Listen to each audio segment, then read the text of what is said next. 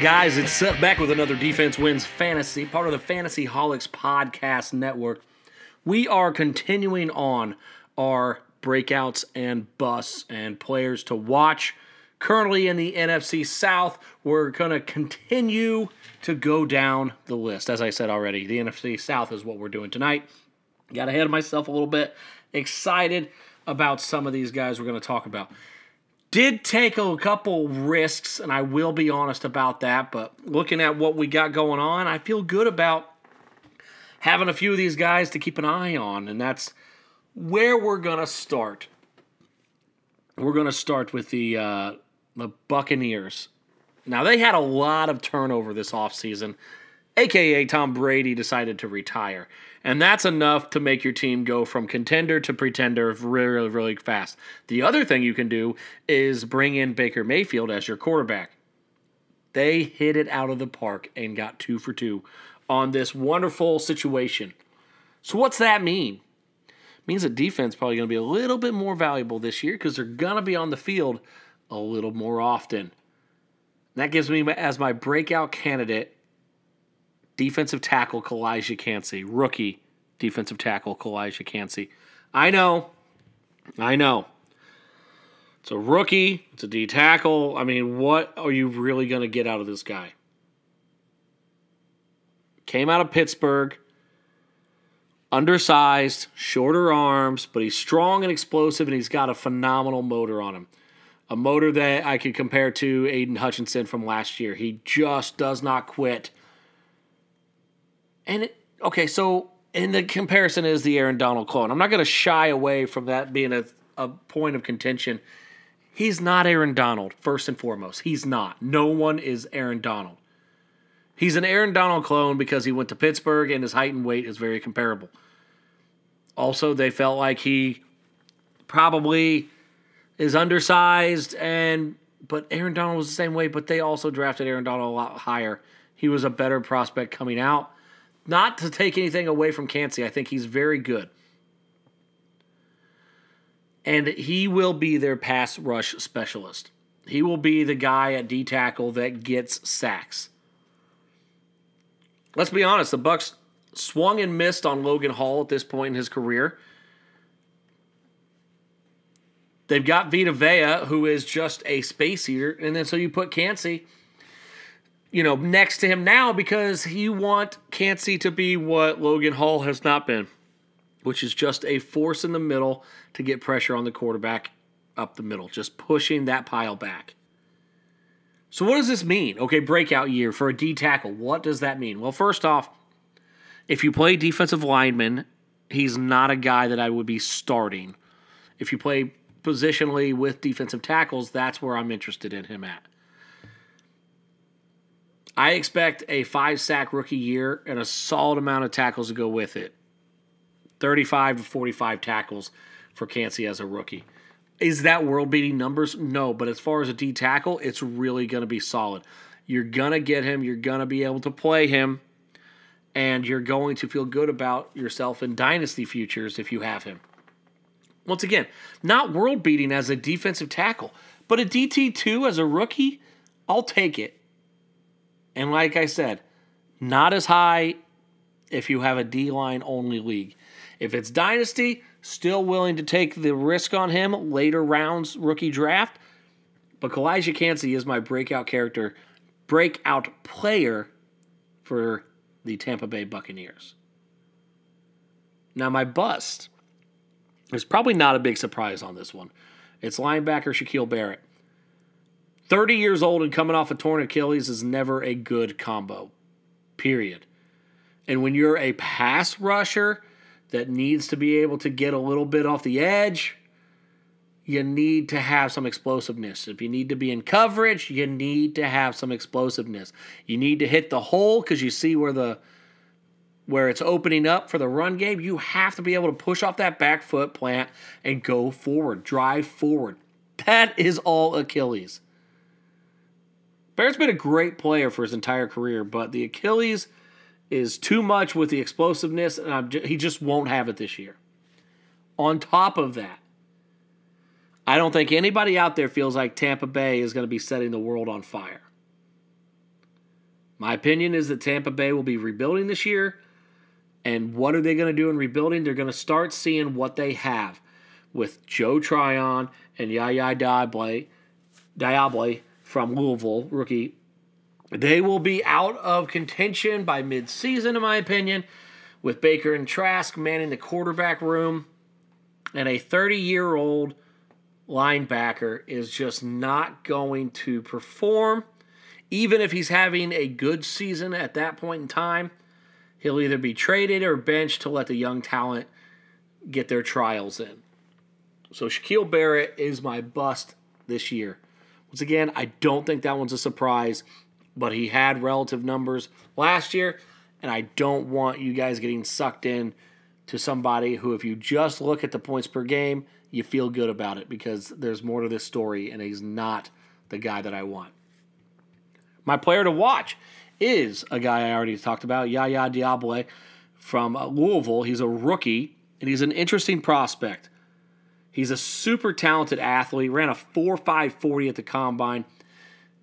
Concern with it is he didn't put together the sack mastery until his last year at Louisville. He's also coming out as a 23-year-old rookie, so he'll need to produce early in order to maintain a role in a defense.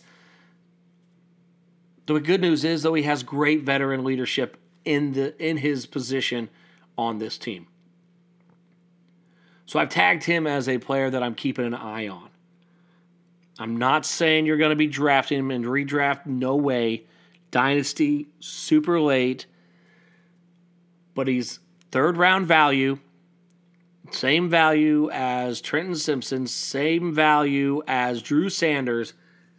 He's a guy that I am very, very interested in to see how he performs. And again, I think later in the season you're going to get an opportunity, if you don't early, to see how he plays and understand if he's going to be somebody for the future.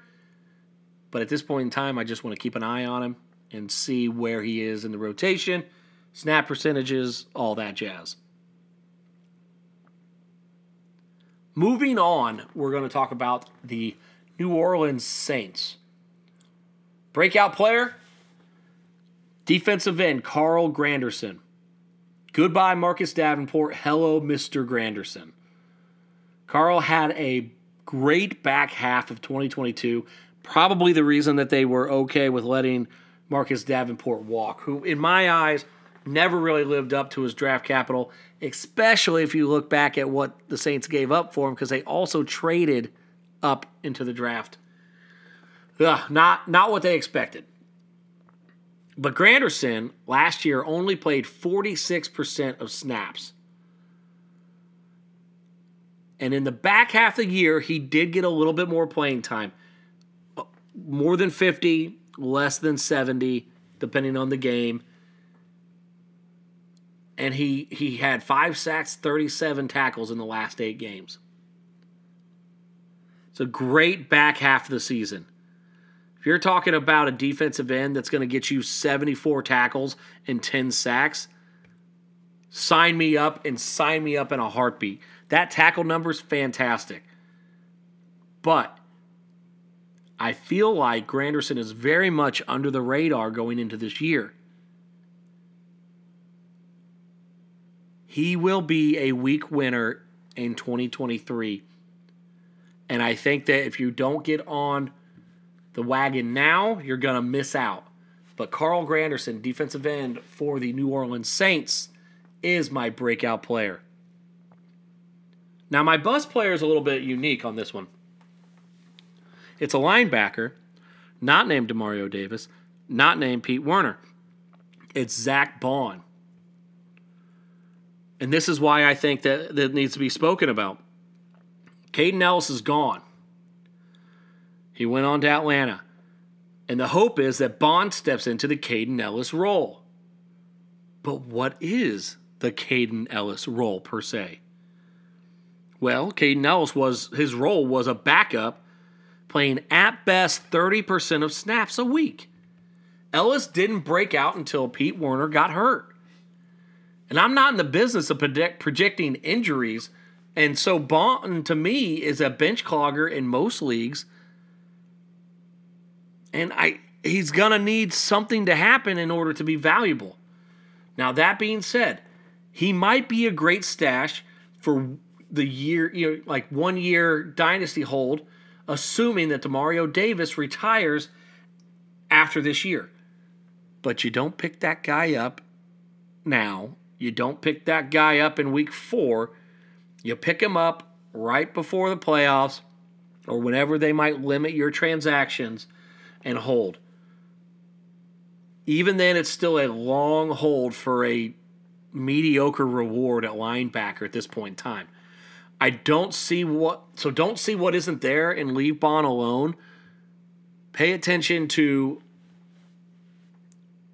what the depth chart looks like during the season, but don't expect Zach Bond's going to be some secret weapon like Caden Ellis was at the end of the year for you. It's not. It's just not going to work. So my player to watch kind of plays off of that. And it's Anthony Orji, linebacker. Now, this is a way deep flyer. Sure, I get it. But he was the tackle leader at Vanderbilt for 3 years. He was undrafted. And I get it. That makes it extremely nerve-wracking. Anybody that was on the Jack Sanborn trade last year and was excited just got crushed during the offseason, like myself. Brutal, honestly, just the way that they buried him on the depth chart. But undrafted is a concern, but it's worth keeping an eye on. We need to see where he ends up on the depth chart. I'm hopeful that he makes the roster, so I get it. This is, once again, a way deep flyer. But if you can beat out some of these guys for a backup role in year 1, work his way through during the season, and if it's the case, keep tabs on him and hope that his value at the end of the season so that you can get him before he takes over for Demario Davis at that point. I'm very curious to see how the backups play out for the Saints because there's an opportunity to grab a very strong linebacker going into next season, depending how the chips fall. That being said, they could end up just drafting another guy. I don't know, but I'll take the risk at the end of the year and then, drop anchor if it ends up not working out. But you have to be in the game to win the game. So that moves us on to the Falcons. Just talked about him. Breakout player, linebacker, Caden Ellis. He's going to Atlanta, got paid significant money. He followed his defensive coordinator from the Saints to Atlanta. Atlanta has a tackle-friendly stat book. They love giving out assisted tackles. They love those participation trophies for tackling. I'm good with it as long as it's helping me out. I expect 140 tackle season from Caden Ellis. Just plain and simple. Not really even concerned about some of the extra bonus, big plays. His baseline is going to be consistent and solid. You're going to be happy to have him. I think he will lead the team in tackles over Troy Anderson, over Mikael Walker. He is going to be the linebacker to have on this team. My bust player is Mikael Walker. He lost his role to Ellis and Anderson, in my opinion. He's been a tackle hoss, and now he's going to be a bench warmer. In my opinion, you need to trade him while the roles are still unsure. His contract says he won't be their guy. It's like $1 million on the book. But someone might trade for him looking at last year's stats. This is the kind of guy that you take advantage of your IDP knowledge and listening to IDP podcasts and knowing what is actually going on to cut bait and get something for nothing when you trade a guy like Mikael Walker before the season starts and before they realize that they just got themselves a backup. Throw him in as a little bit of a boost to get you a trade over. Offer a late round draft pick. Oh, I'm getting tired just talking about him. Do something that's going to get him off your team and get you some value while you can. Moving on to my player to watch. A new player to Atlanta, but it's not a rookie. It is former 3rd overall pick, Jeff Okudah, cornerback, formerly of the Detroit Lions, now of the Atlanta Falcons. Falcons traded for him during the offseason, albeit didn't give up much, but the money that they're still paying him is enough to take notice. He's going to be playing across from A.J. Terrell. Terrell is a lockdown corner, period. He is one of the best in the league, and honestly, when all these people throw out their top 5 and he's left off of it, it's a sham. Because he's not been on a good team, it's just BS that he gets ignored. He is a stud. And when you have a lockdown corner, they won't try him much, which means Jeff Okudah is going to be the guy for IDP. He will get tested and thrown at and should have a solid IDP season if he can stay healthy, which has been an issue with him. I get it. But in my eyes, he is worth a preseason pickup to see how the first couple weeks pan out. I think you could get a diamond in the rough, IDP speaking, for this season by picking up Jeff Okudah, cornerback, for the Atlanta Falcons.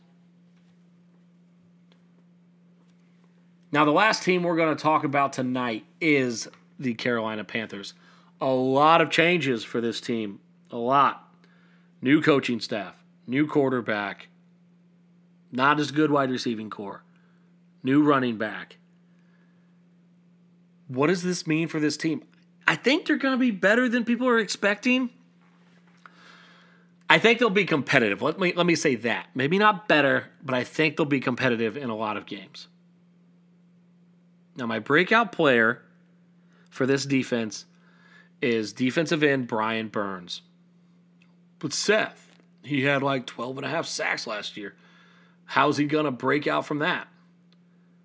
Simple. 15-plus sack seasons on the docket for this year.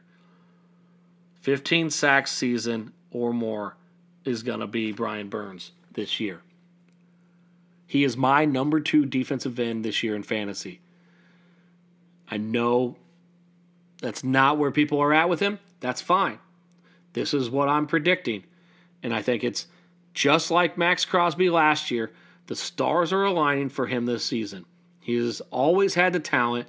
He's always getting the hurries. He's getting the QB pressures, but he just hasn't gotten all the way there. 12 and a half sacks, don't get me wrong. Great season. He can do more. He can absolutely do more. He also needs to be on a team that is in competitive game scripts. At least be competitive in games to let him rush the passer and not just run the ball out the rest of the game. It's just felt like he just hasn't gone over the top to be the elite option for fantasy yet in his career. In my opinion, this is the season that he will become the guy. So I'm saying 15 or more sacks, 75 tackles for Burns this year. Now, my bust candidate is a guy that I've been a big fan of since he busted down the door his rookie year. This is safety Jeremy Chinn. Since his rookie year, he's dropped in points per game. Last year, he also missed 6 games, but he was just a guy when he played. And what I mean by that is no big plays, no exciting week-winning stat lines. He didn't kill you, but he didn't blow the doors off. You know, he didn't have you that week-winning performance ever. On top of that, they bring in Von Bell and now have 3 safeties, legitimate safeties that can play. Besides the fact that they also brought in Eric Rowe, who has been very good for the Miami Dolphins in the last 4 years at safety, covering tight ends. He's been one of the best graded tight end coverage safeties / cornerbacks in the last 4 years. I'm concerned on how Jeremy Chinn will be used in this new scheme. What will it look like? Is he going to play a nickel linebacker role all season? If so, great. I feel a lot better about him.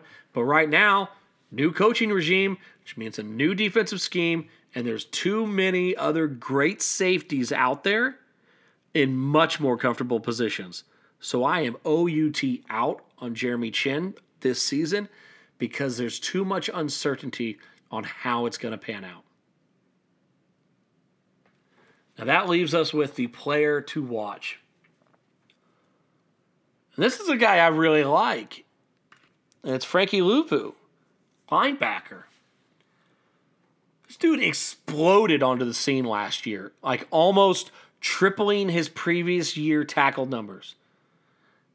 And having as many sacks last year as he had had in the 4 years combined before that. If you grabbed him off the free agent line last year, what a find. Might have won you a championship. Definitely helped you get to the playoffs. But that is where his stat line might stay last season. I'm on the fence with this dude. That's why he's in my players to watch. Great season last year. But it was also driven by 7 sacks for a linebacker. Also had a pick 6. But he only had 111 total tackles. Red flag. Baseline is scary. Baseline's real scary. Consistent tackle numbers are key to sustained success as a linebacker, and Frankie might relax this season. I'm concerned. In my opinion, if he was on any of my teams, I'd be trading him away while the hype is high. I don't see a repeat happening. But he is in the players to watch because maybe, just maybe, he defied the odds and he had a late career breakout and will stick around for years to come. But it's the same with Jeremy Chinn. The new scheme comes to town, and where Frankie had success is no more. So what risk are you willing to take with this guy next year, this coming year? Because if he doesn't perform, you're getting nothing. Nothing for this dude. But if he does, it probably won't even be close to what he had last year. So you need to think about that. Think about future planning. Think about how your dynasty team is going to look. And if it's redraft, let somebody else take the risk. Grab a different linebacker in a safer situation. Grab a guy that you know has no competition around him. Grab a guy that's playing the same scheme he did last year. Wait 15 rounds and grab a guy that is just going to hopefully explode onto the scene. 15 rounds is aggressive, obviously. But if it was up to me and you're talking about a Frankie Luvu or 5 rounds, 4 rounds later, and Nakobe Dean, I'm taking Nakobe 100 out of 100. It's not even a question. If they were the same round, I'd still probably take Nakobe Dean. So just understand what needs to happen for Frankie to be successful this year and truly ask yourself if it's plausible that a guy that never had more than 2 sacks a season can magically have 7 and then not have regression the year after. And if he has regression on the sacks, he's going to have to get more tackles, which, by the way, he also tripled his tackle numbers. Regression is a fickle beast, but it's coming for Frankie Luvu. So that's it. That is the NFC South for you.